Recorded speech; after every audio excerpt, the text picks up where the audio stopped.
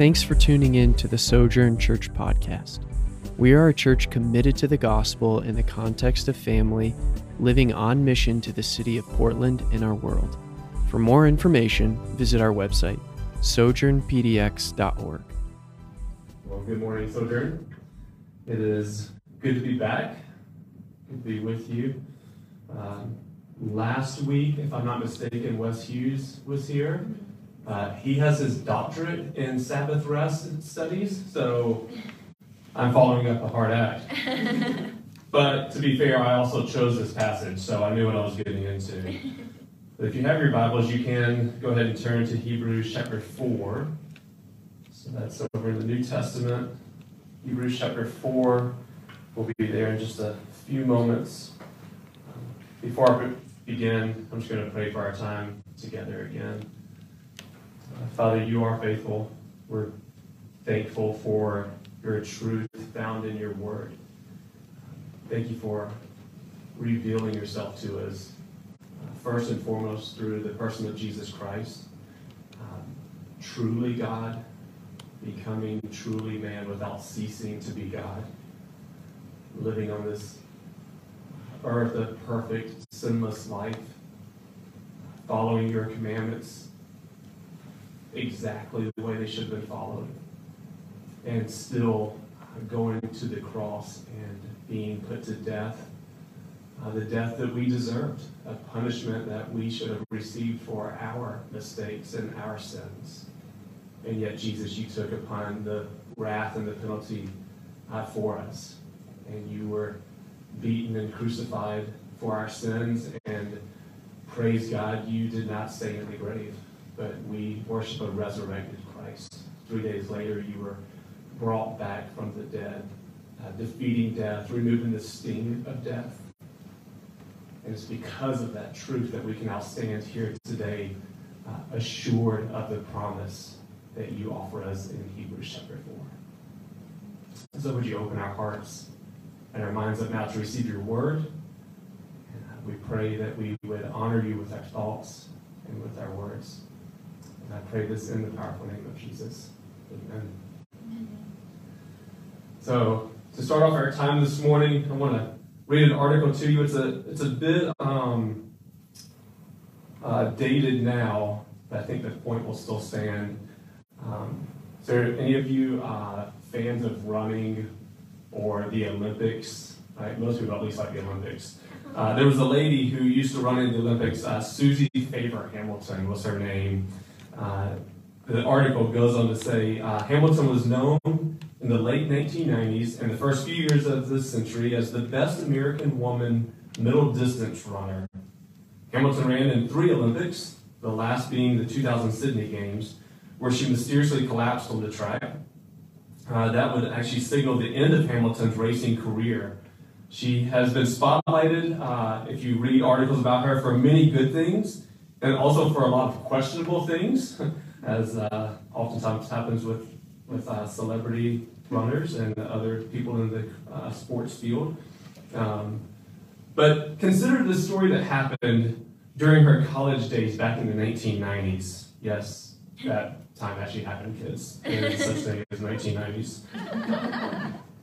So this is actually Seattle, just north of us. Hamilton, after 3 laps around the Husky Stadium track, this U.S. middle distance runner simply lost track of time, the article says. She lost track of the finish line.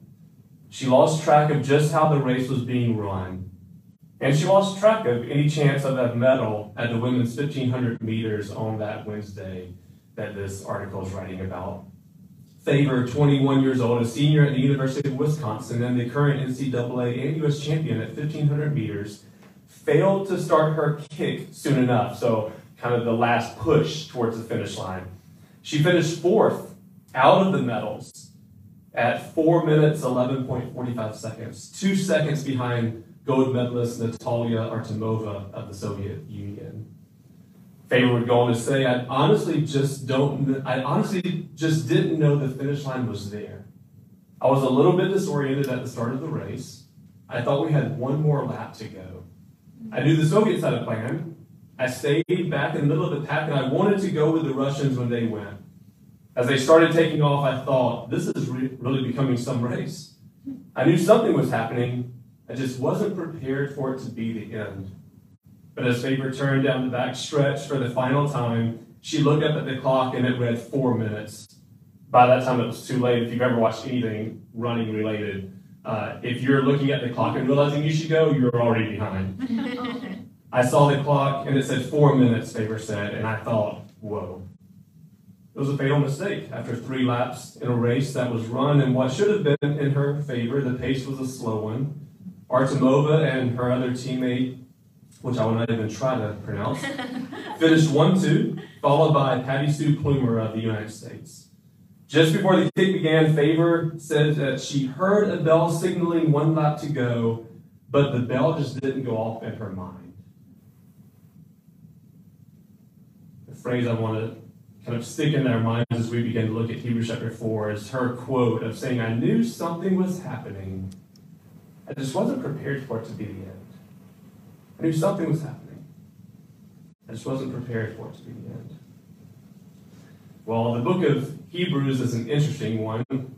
There's lots of things that we read in Hebrews, but the big overarching summary, if I could put it into like one statement of what the book of Hebrews is about, it would be Jesus is better. And so if you start at the beginning of the book and go all the way to the end, it talks about Jesus is better than the prophets. Jesus is better than Moses, the guy who was commissioned to lead with leading the Israelites. Jesus is better than the priest. Jesus is even better than the angels. Jesus is better. He's just better than everything. And we get to chapter 4, and it starts with this word, therefore. And most commentators or guys who study Scripture for a living would say that these therefores are there for a reason, right? You've probably heard that phrase before. It sticks in my head. Yeah. There's 13 times if you're looking through the ESV translation, there's 13 times that this transitional word is used in Hebrews. And one commentator actually says that this, therefore, what's preceding it is almost always a doctrinal truth, something that the author's teaching us. And then what comes after that is now, how is that truth going to be applied? So you have a doctrinal truth, therefore, and then kind of how practically is it going to be lived out. So we come to our text this morning, Hebrews chapter 4, and we're going to probably read through actually the end of the chapter, although I said end of 13. I'll just read the whole chapter for context. So here we go. Hebrews chapter 4, starting in verse 1, and I'll go back and pick up a little bit of 3 after I read, just to kind of make it all tie together. Therefore, while the promise of entering his rest still stands, let us fear, lest any of you should seem to have failed to reach it. For good news came to us just as to them, but the message they heard did not benefit them, because they were not united by faith with those who listened. For we who have believed entered that rest.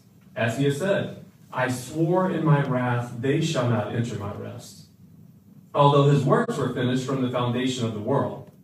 For he has somewhere spoken of the seventh day in this way, and God rested on the seventh day from all his works. And again in this passage he said, they shall not enter my rest.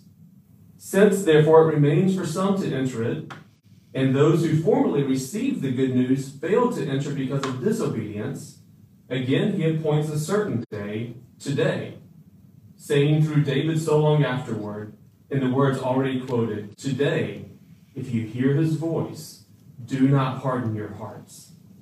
For if Joshua had given them rest, God would not have spoken of another day later on. So then, there remains a Sabbath rest for the people of God. For whoever has entered God's rest has also rested from his work, as God did from his. Let us therefore strive to enter that rest, so that no one may fall by the same sort of disobedience. For the word of God is living and active, sharper than any two-edged sword, piercing to the division of soul and of spirit, of joints and of marrow, and discerning the thoughts and intentions of the heart. And no creature is hidden from his sight, but all are naked and exposed to the eyes of him to whom we must give an account. Since then, we have a great high priest who has passed through the heavens, Jesus, the Son of God. Let us hold fast our confession. For we do not have a high priest who is unable to sympathize with our weaknesses, the one who in every respect has been tempted as we are, yet without sin. Let us then with confidence draw near to the throne of grace, that we may receive mercy and find grace to help in time of need. This is God's word. So, before we get into chapter 4, if you were to read chapter 3, it talks about Jesus is greater than Moses. And again, Moses was the one who was commissioned to lead the Israelites out of Egypt in the Old Testament. And then if you were to go back later today, you can read the book of Exodus. It talks all about that exiting out of the Egyptian land and the escape from Pharaoh and his army. And then we have this kind of long series through the Old Testament where the Israelites were wandering through this desert land. And they were headed towards the promised land, the land that God told them they would receive. Right? This land that was, the words that were used, flowing with milk and honey. Another way of saying it was plentiful. It had all that they needed. It was going to be a place of rest. It was going to be a promised place where God was going to dwell with his people. And they were going to live there, trusting, receiving the blessing of God being close to his people. But something happened, right? Anybody remember the story of the Israelites? They were miraculously brought out of the land of Egypt. Right? They wandered through the wilderness. Anybody remember some miracles that happened while they were going through the wilderness? Ways that God providentially took care of the people in the desert? What's that? Their shoes. Yeah, that's like one of my favorites. And it goes along with our story about running, right? The soles of their sandals never wore out. Right? They're traveling through the desert for 40 years. And their shoes never wore out, right? I buy shoes every year because the sole wears out, right? And yet God took care of the Israelites. Their shoes never wore out for 40 years, traveling across hot sand, right? What a great way to provide for his people. What else happened? You remember? Manna. Yeah, their stomachs grumbled, right? Yeah. And if you remember, they grumbled back at God. Yeah. And they were like, God, why'd you bring us here to starve? I would have rather sat under the Egyptian slave owners. At least there, the pots were full of meat, right? And what did God do? He provided manna, right? This mysterious bread that rained down from heaven at night. And in the morning when they would wake up, it was like dew had covered the ground, and yet it was flavorful. It was like honey on their tongue, right? God filled their bellies. Right? He provided water for them. They got thirsty. They were in the desert. So God told Moses, the leader, go, strike this rock, and water will flow. And water flowed out of this rock for all of Israel to drink. And yet, through all of this, right, they stood on the banks of the river, looking across to Canaan, the promised land, the land that God told them they could have. And Moses said, we're to go into that land. It's not uninhabited, though. There are people there. But God's promised that we will have victory over everybody in that land. This place is ours. And what was Israel's response? And I remember this is giving you like an Old Testament history quiz, right? What happened whenever the Israelites saw the land of Canaan? Does anybody remember? Was there like scary people and, we can't do this? There were, but before the scary people, you're onto it. A step before that, all the Israelites were fearful, and so they said, let us send spies into the land. Right? Can we send people to go check the land out and just make sure that God knows what he's talking about? Right? And so Moses, actually it sounded good to Moses. And you can read about this in Exodus and Deuteronomy. It sounded good to Moses, and so he selected 12 people, one from each tribe of Israel. And all of those 12 spies went into the land. And then from there you have these two that come back with a positive response, Caleb and Joshua. Right? They came back and said, hey, the land is ours. Right? Yeah, there are people there, but God is going to take care of us. And the other 10 were like, no. There are giants in the land. We're like grasshoppers to them. We're so tiny and they're so big and strong. And their fear began to grip their hearts. And as a result of that, this incredibly sad story in Deuteronomy chapter 1 unfolds, where God says, because of your disobedience, none of you spare Joshua and Caleb. None of the rest of you will enter into my promised land. And they actually had to turn and they went back into the desert. And that entire generation of people died off. Seeing the promised land, having it in view, right? Seeing the finish line, and yet forfeiting their rights, the very thing that God promised that he would give them.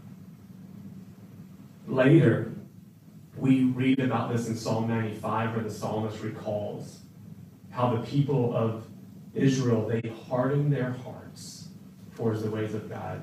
God gave them a promise, and yet instead of believing, they hardened their hearts and it turned into disbelief. As their hearts hardened, they turned away from God. Right?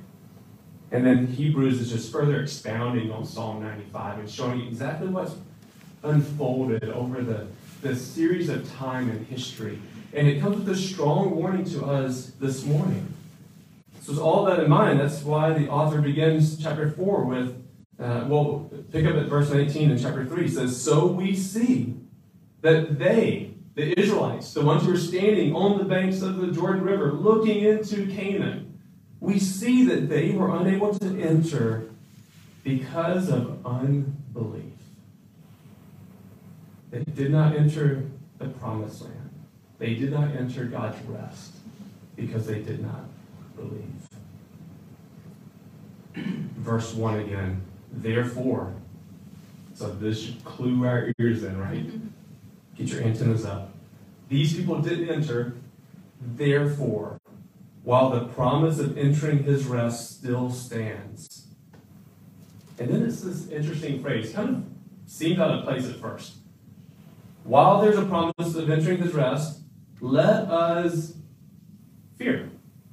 Yeah, let us fear, lest any of you should seem to have failed to reach it. So what does the author talk about here? Is fear good or is fear bad? What's that? I feel like it depends what type of fear. It's both, right? Yeah. Trick answer. C. All of the above. Yeah, if we look at the Israelites, their fear was a man-centered fear. Right? They looked and they saw something that they couldn't tackle, something that they couldn't take care of. And so that unholy fear led to disbelief, which led to disobedience. Right? On the other side of that, we actually have this beautiful fear that God gives his people, this fear of God, this holy fear, this righteous fear, this correct fear. Right? Where we actually understand God is something totally different than we are. And my goodness, he is powerful. And he could strike me down at any moment. And we see these responses all through Scripture. My favorite, again, you should go and read this later, Revelation chapter 5. It's the story of John, who's been exiled to this island because of his faith. And God gives him visions of things to come. And whenever John turns around and he sees Jesus in this vision, he falls down on his face as though dead. And that's the typical response of people when they see Jesus or they see the Christ manifested in life throughout Scripture, is that they fall down on their face in this holy reverential fear because they recognize that they are in this place of a holy, righteous God. This God who is totally different. Totally above, totally different than they are. And we'll get back to this in just a minute, but it also ties in with the last verses of chapter 3 of how it says the Scriptures, they lay us bare, right? There's no one that can hide from God. We're all exposed, right? You just imagine like standing before the God who knows all things, and he sees every bit of you. The good, the bad, the ugly, the indifferent, the things that you wish no one would ever know about you. He sees it all. And just that knowledge of who he is just causes us to fall before him.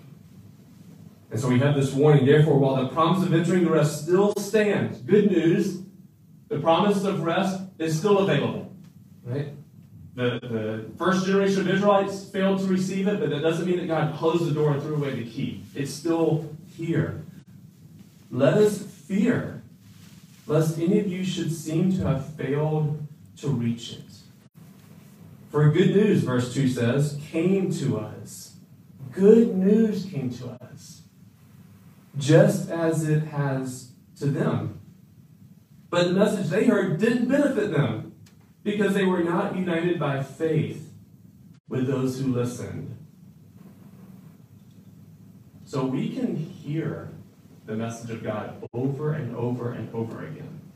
It happens, right? And yet, if we turn a deaf ear to it, or if we allow our hearts to be hardened against it, it actually does not benefit us. It works to further condemn us. So the author's warning us here, listen, there's good news. The promised rest still stands. But there's this whole group of people that we should take note of, right? Final board exhibit A. Look at the Israelites. They didn't enter the rest because they didn't unite the promises of God with faith. Rather, their hearts grew cold. They didn't believe God. Verse 3, for we who have believed enter that rest. So there's a connection here. How do we enter the rest? It's not by crossing over a physical river, right? We don't go down to the Willamette and cross over and hope that God's on the other side waiting for us. Right? We're talking about this spiritual thing happening now, right? Where we see this physical group of Israelites represent God's people. We now know through the New Testament that that's been expanded. It's not just for an ethnic people group, but it's for anybody who would come to salvation through Jesus Christ. And we have this promised rest that God's given, and the river that we cross over, that we step over, is this river of faith. We cross it by trusting, believing, putting our hope in Jesus. So for we who have believed, we enter that rest. Now let me ask you a question. Do you experience that rest? I hope you do, but then I have a follow-up question. If you are a believer, if you put your trust in Christ and you're experiencing that rest, do you feel it all the time? Or does life have these days where it just reminds you that you are still human, right? And you still struggle. There's actually some differences in opinion. If you read commentators on the book of Hebrews, a bunch of them say this rest is a promised future rest. So it would be considering one day when this life is over, we'll get to rest with God in eternity for all time. And there's another group of commentators that would say, no, the rest is for the here and now. We can trust and rest that God has accomplished this great work. It's not saying that heaven's not real, but the rest is for us here and now. We can grab hold of it. And I think Hebrews 4, if I can be bold enough to say this, is speaking of both. And I think it's pointing our eyes forward. I think it's telling us, look above the horizon. Lift your head up. Right? Gain some perspective. Don't forget that this life that we're living right now is not all that there is. There's a future promise where God, He promises to make all things new. Right? He's going to restore. He's going to mend what has been broken. Revelation talks about. He's going to make all things new again. And yet, right now, we can enter into that rest as well. Right? We don't have to strive towards anything because the work has been fully and completely accomplished.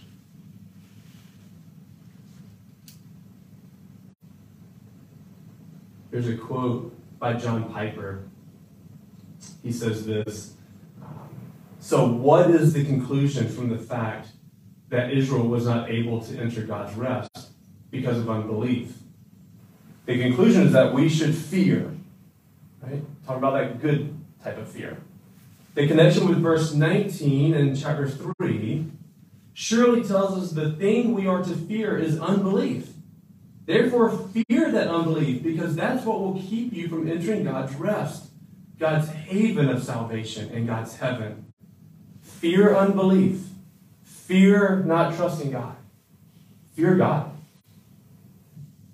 So there is, in a sense, this promised rest that we will have if we are putting our hope and our faith in Christ.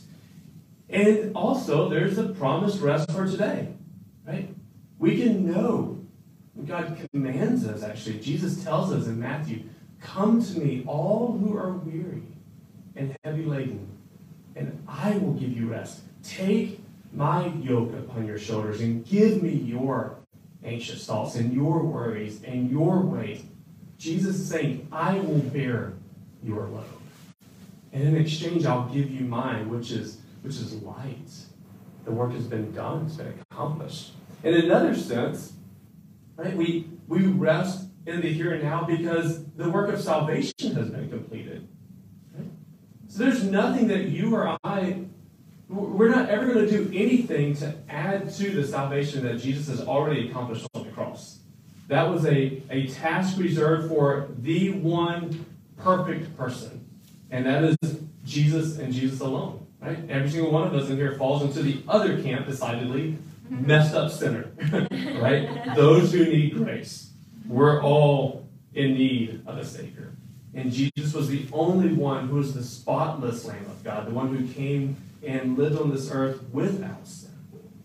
Tempted in every way that you and I have been tempted, and yet remained without sin. He went to the cross, and Scripture teaches that when he died on the cross, the full wrath of God was completely satisfied on the cross. And so Jesus took on all of the punishment that we deserve. The things that our sin should have received. Right? Romans would teach that because of our sin, we deserve death and separation from God. And yet, because of Jesus' work on the cross, we now can receive life and hope.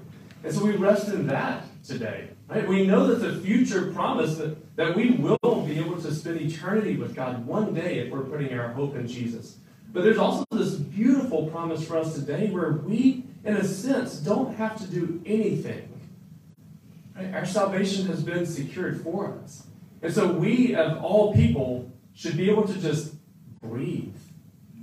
Right? Rest in the salvation that God has given you. Rest in the promise that we serve a good God who loves to give his children good gifts. He loves to supply us with the things that we need. Now, the work that he does in our hearts is he brings our hearts into alignment with what we actually need.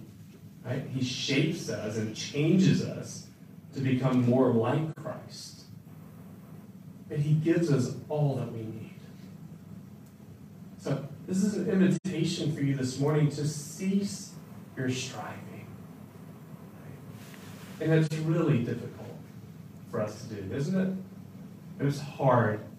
Primarily, if I could boil it down to a core truth, I think it would be primarily because we believe and hope in people more than we believe and hope in God. Most of our strivings, if not all of our strivings in this life, somehow revolve around working hard to impress the boss, to hopefully get the raise, working hard to impress our spouse and hopes to get something good in return from them, working hard to impress our children so that they'll like us. The list goes on and on. Like, we constantly spend our days trying to impress people, right? We look at ourselves in the mirror. We try to impress ourselves, right? It's like, man, I've got more gray hair coming in and less up top. How do I, look better, you know? We're constantly spending these days looking for ways to impress other people. I'm reading a great book right now by a guy named Ed Welch called When People Are Big and God is Small. And it's this very core truth. The remedy, right, to ceasing from trying to impress people is not striving to try to stop impressing people.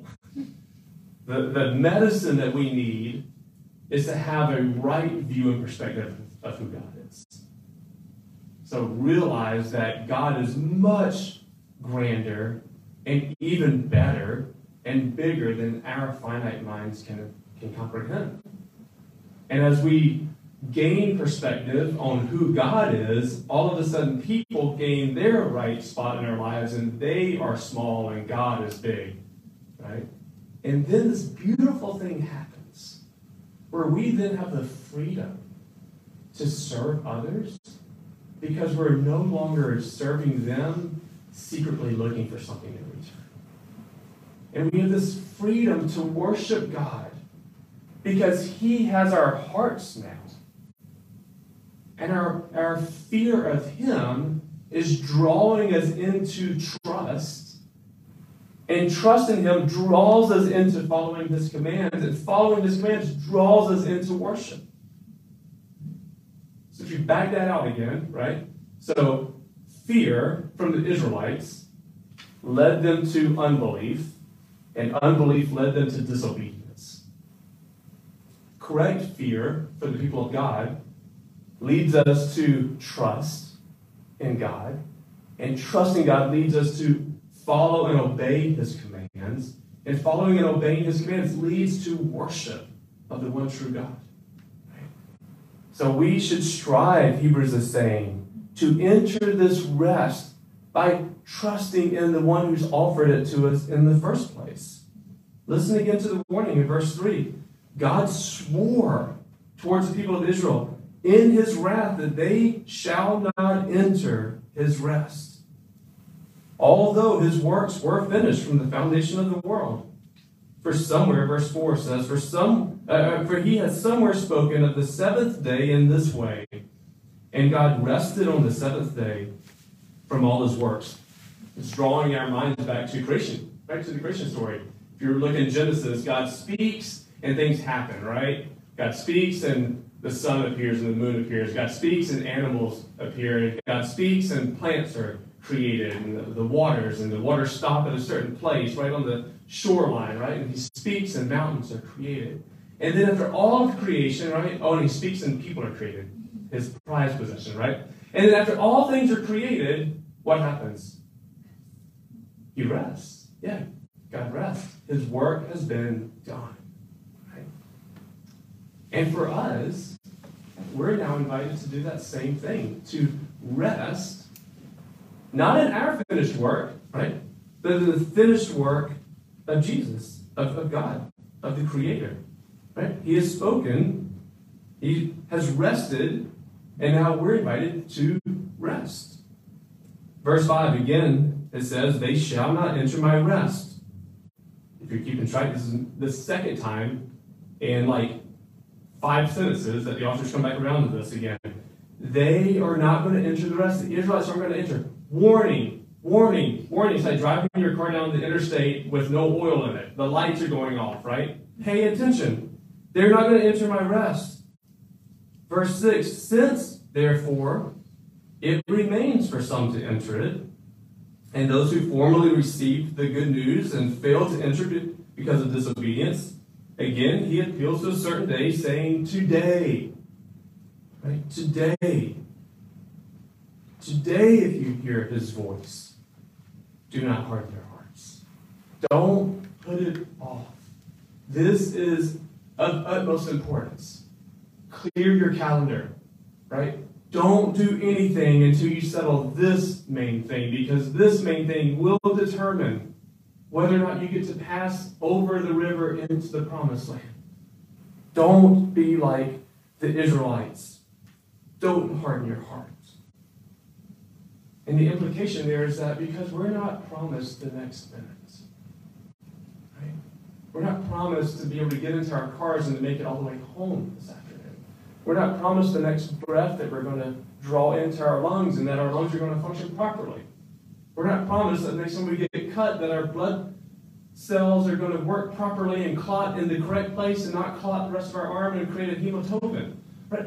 Things that are way beyond what we ever even consider. We're not promised the next moment. So today, if you hear the voice of God, if you hear him calling you into rest, don't put it off. Don't harden your hearts. For if Joshua had given them rest, God would not have spoken of another day later on. So now he begins to move into the illustration further. So Joshua and Caleb, second generation of Israelites, go into Canaan, right? It's a great land. It has everything that God said it would have, except it's not the final resting place, right? Those people still died. Right? We don't have any of those Israelites. We can't call them up on the phone and say, hey, how's the milk flowing over in Canaan, right? They're not there any longer. There was still this future, better rest. All of that was a foreshadow, a picture being created for us to see what God is really talking about. If Joshua had given them rest, God wouldn't have spoken of another day later on. So yes, there's this current rest that we can have, and we can trust and breathe and put all of our cares and our anxieties on God. Today, we can do that. We can rest no matter how difficult life is. We can rest in His goodness. But that's only one piece of the pie. The rest of the pie is pointing towards this future rest when He will make all things back together right again. He'll correct all wrongs. He'll wipe away the tears of all of His children.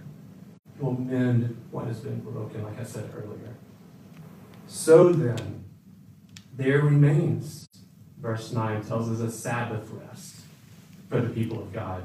For whoever has entered God's rest has also rested from his work, as God did from His. Let us therefore strive to enter that rest. So, work to rest, right? Strive to rest. Rest fully in who God is, but that takes work, right? It doesn't happen naturally. We're not naturally trusting people, right? We have this propensity to not trust others. We trust ourselves, right? Work to trust God. And the way you do that is by spending extended time with God. Spend time in His Word. Spend time soaking in His truth.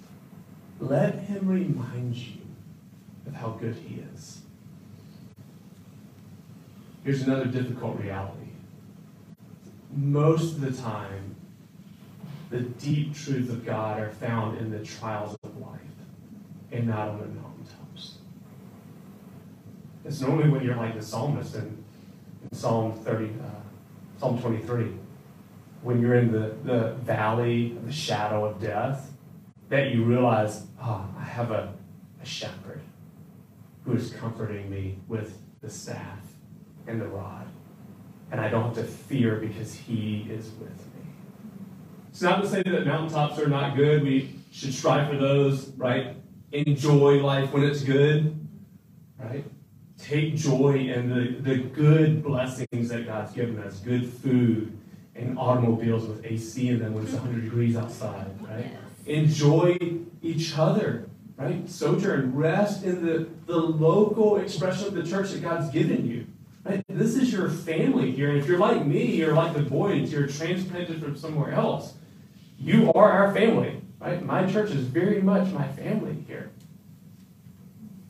But when you find yourself in the valley, when life is hard, when things get broken beyond repair, right? When you just get kicked in the stomach, it's oftentimes in those moments when you are sitting in God's Word and you realize He's a good God.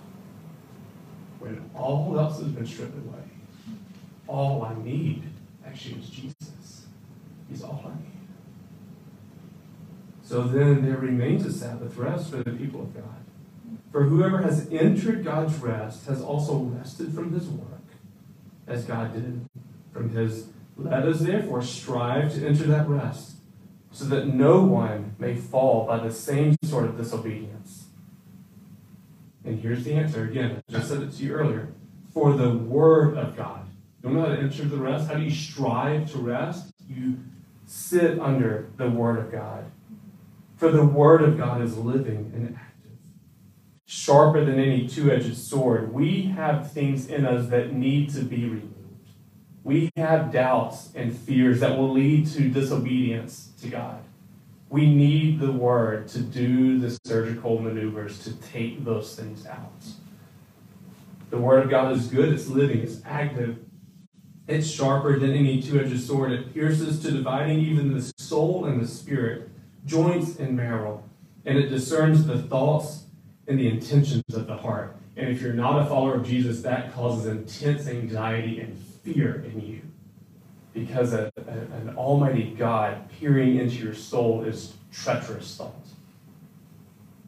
But for the person of God, what a beautiful thing to know that God sees you at your worst and loves you and cares for you and chose to send his only son to die for you. Even when and even though he can see all of your mistakes. That is incredibly encouraging. That tells me that no matter what happens today, I can go to God and say, God, here I am. This is how I messed up. And I know you're going to receive me. It takes all pretense away. I don't have to go to him looking any sort of way. And trust me, over the past several years, I've gone to him looking all sorts of ways. Right? I have cried and yelled and screamed and cheered and sang and fought and have balled my fists and raised my hands. And in every single moment, he's been faithful to meet me. And his word's been good. It is the honey on my lips. Right? It is good for my soul. I need God's word to keep working in me, to transform me, to give me this promised rest that Hebrews is talking about. Let us strive to enter that rest. The word is piercing, it's cutting, it's discerning our thoughts and our intentions. It's working out this rest in our lives. And no creature is hidden from God's sight, verse 13 tells us, but all are naked and exposed to the eyes of him to whom we must give an account. So, again, 1 Corinthians, we talk about how the gospel to some is the aroma of life, and to others is the stench of death. I mean, we're seeing that in this passage here. Every person is open and exposed to God. You will bow your knee to him either today or one day soon, right? But he sees all things, and we all will give an account to him. And then the great promise, and I close with this, verses 14 through 16. Since then, we have this glorious, prized possession in our grasp. We have a high priest who has passed through the heavens, Jesus, the Son of God. Since we have him, let us hold fast our confession. For we don't have a high priest who's unable to sympathize with our weaknesses, but one who in every respect has been tempted as we are, yet without sin. Let us then with confidence draw near to the throne of grace, that we may receive mercy and find grace to help in time of need. And friends, God's mercy is never ending. You can come to him today and you can rest in the promise that he gives us. Let's pray. Father, thank you for your word. Thank you for the promise that you teach us in Hebrews that Jesus is better, that he has gone before us and has prepared a way for us to enter your rest, a promised future rest where we will get to spend eternity with you face to face. One day when we will be gloriously changed and there will be no more sin hindering our view of you. And we also have a promised rest for today, that we can trust in your work and all that you have accomplished on our behalf. Would you help us to rest? God, even now in my heart, would you fight off the fear of unbelief? Would you help us to put our hope and our trust in Jesus and to fear you, leading to trust, leading to obeying your commandments, leading to worship? And I pray all of this in our great high priest, Jesus. Amen. Thank you so much for listening. We'd love to hear how God is working in your life. You can connect with us and find more available teachings and resources at our website, sojournpdx.org.